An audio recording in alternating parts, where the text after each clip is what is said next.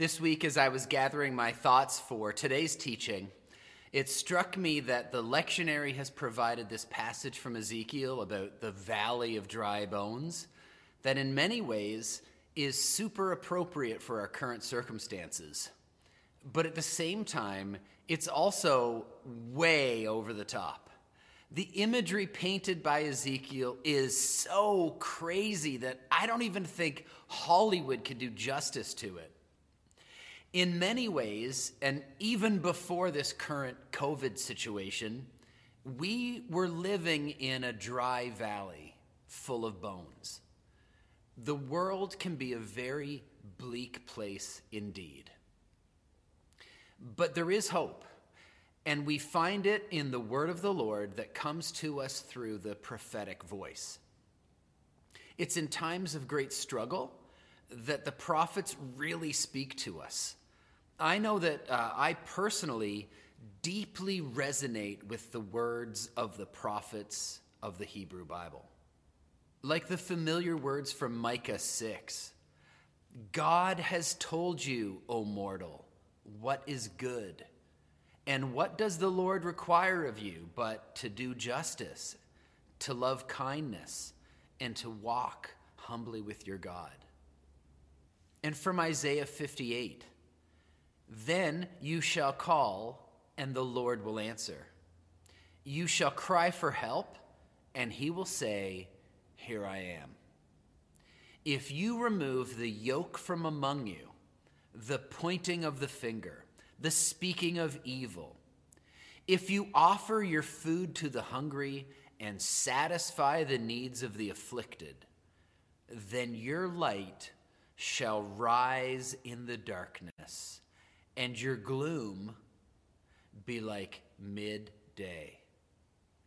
The Lord will guide you continually and satisfy your needs in parched places and make your bones strong. And you will be like a watered garden. And from Jeremiah 29, seek the welfare of the city where I have sent you into exile, and pray to the Lord on its behalf. For in its welfare, you will find your welfare. And of course, there's our passage from Ezekiel 37 about the valley of dry bones. We need to remember that Ezekiel was in exile in Babylon when this vision occurred. It's easy to forget that his status as a prominent future priest in Jerusalem had been reduced to a priest wandering without a temple, and that from afar he heard reports that his religious institution was being corrupted. His wife had died, and he bore God's command not to mourn her as an example for the whole community in exile, not to grieve the loss of the temple. When we jump directly into this vision without the historical context, we lose the fact that the Babylonians had been torturing and besieging the residents of Jerusalem for 2 years. They destroyed the temple and the city, killed most of the inhabitants, and forced the rest to relocate to Babylon. Ezekiel is a man in trauma, speaking to a community in trauma. And then he finds himself in a valley full of bones, a valley full of death, a scene of utter lifelessness and total devastation. And suddenly, God is asking him a question. Can these bones live? The answer seems obvious. Of course these bones, bleached white and scattered on the ground, cannot live. They're bones. There's no flesh here, no sinews, no tendons. The bones are past living. They're even past dying. They're just the remains of what used to be. They're just bones, and bones can't live. And yet, we know that there's about to be flesh on these dry bones, that the breath of God animates them. The dry bones are not merely dry bones anymore. They stand up and live. They go from boneyard to dance hall, dry bones dancing. In the midst of terrible tragedy, in the midst of a landscape of death, hope for life still remains. This is the promise that God makes to Ezekiel and his community as well, that even after such devastating loss, hope for life still remains. Can these bones live? This is the perpetual question that we all face at some point. We find ourselves in deep valleys that seem full of nothing but death. Dry bones for miles with no chance of revival. Life's path sometimes leads us in directions that we don't expect and that we don't particularly want, leaving us uncertain as to whether we can even go on. And suddenly we're hiding in whatever safe room we can find. When we look around and when we see nothing but dry bones, when we feel like we are the dry bones left over from something that used to be but is no longer, we find ourselves asking that same old question: can these bones live?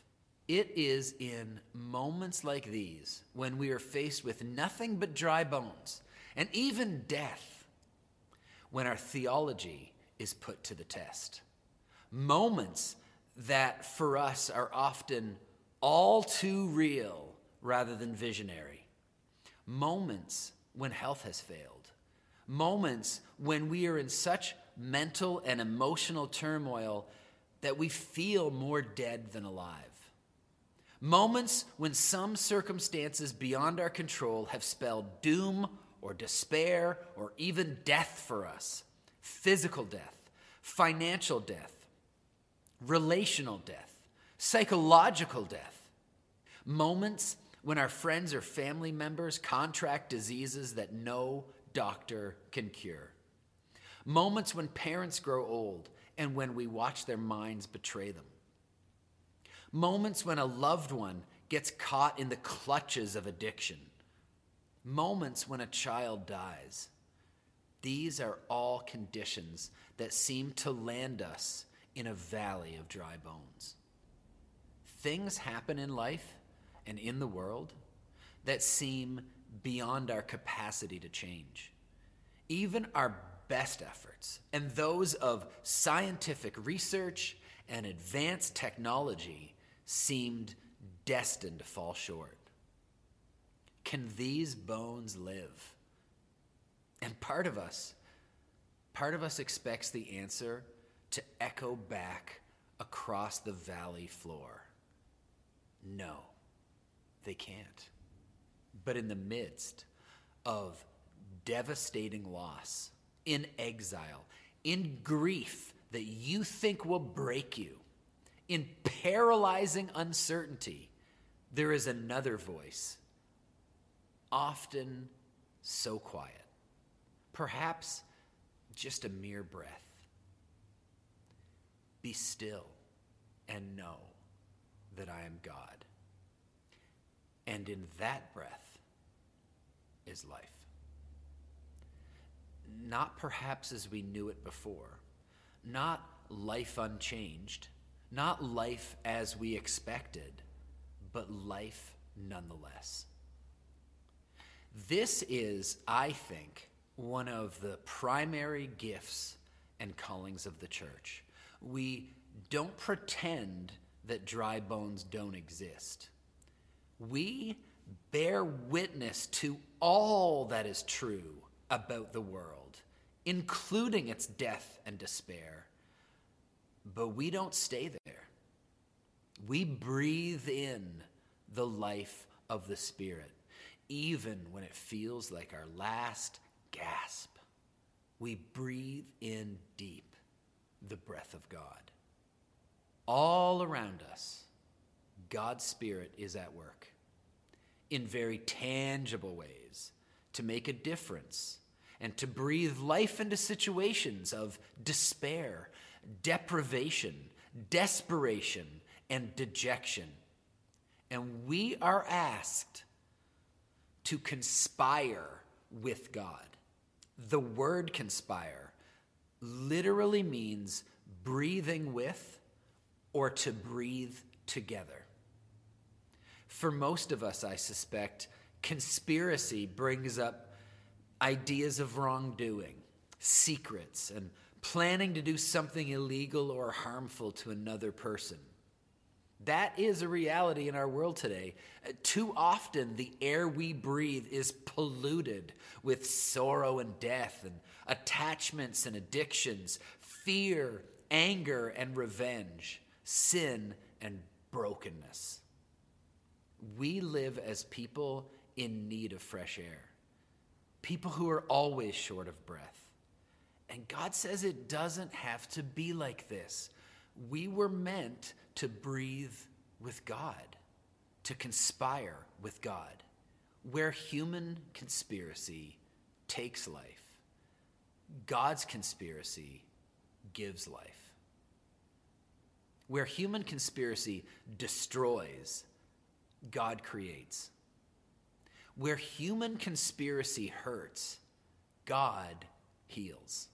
The scriptures tell the story of God's conspiracy. God has always been conspiring to give humanity life and breath and spirit. Wherever life is being created, renewed, put back together, or inspired, the Spirit is present. The breath of God, the Holy Spirit, fills our homes, our being, our very existence. God breathes and we live. God breathes and our lives are put back together.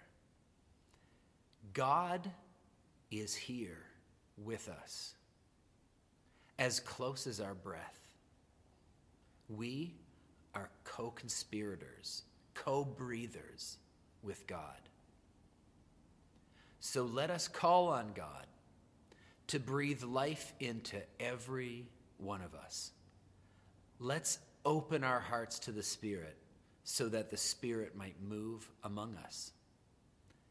Let God's Spirit move us to resurrected life out of any graves that have tried to hold us captive.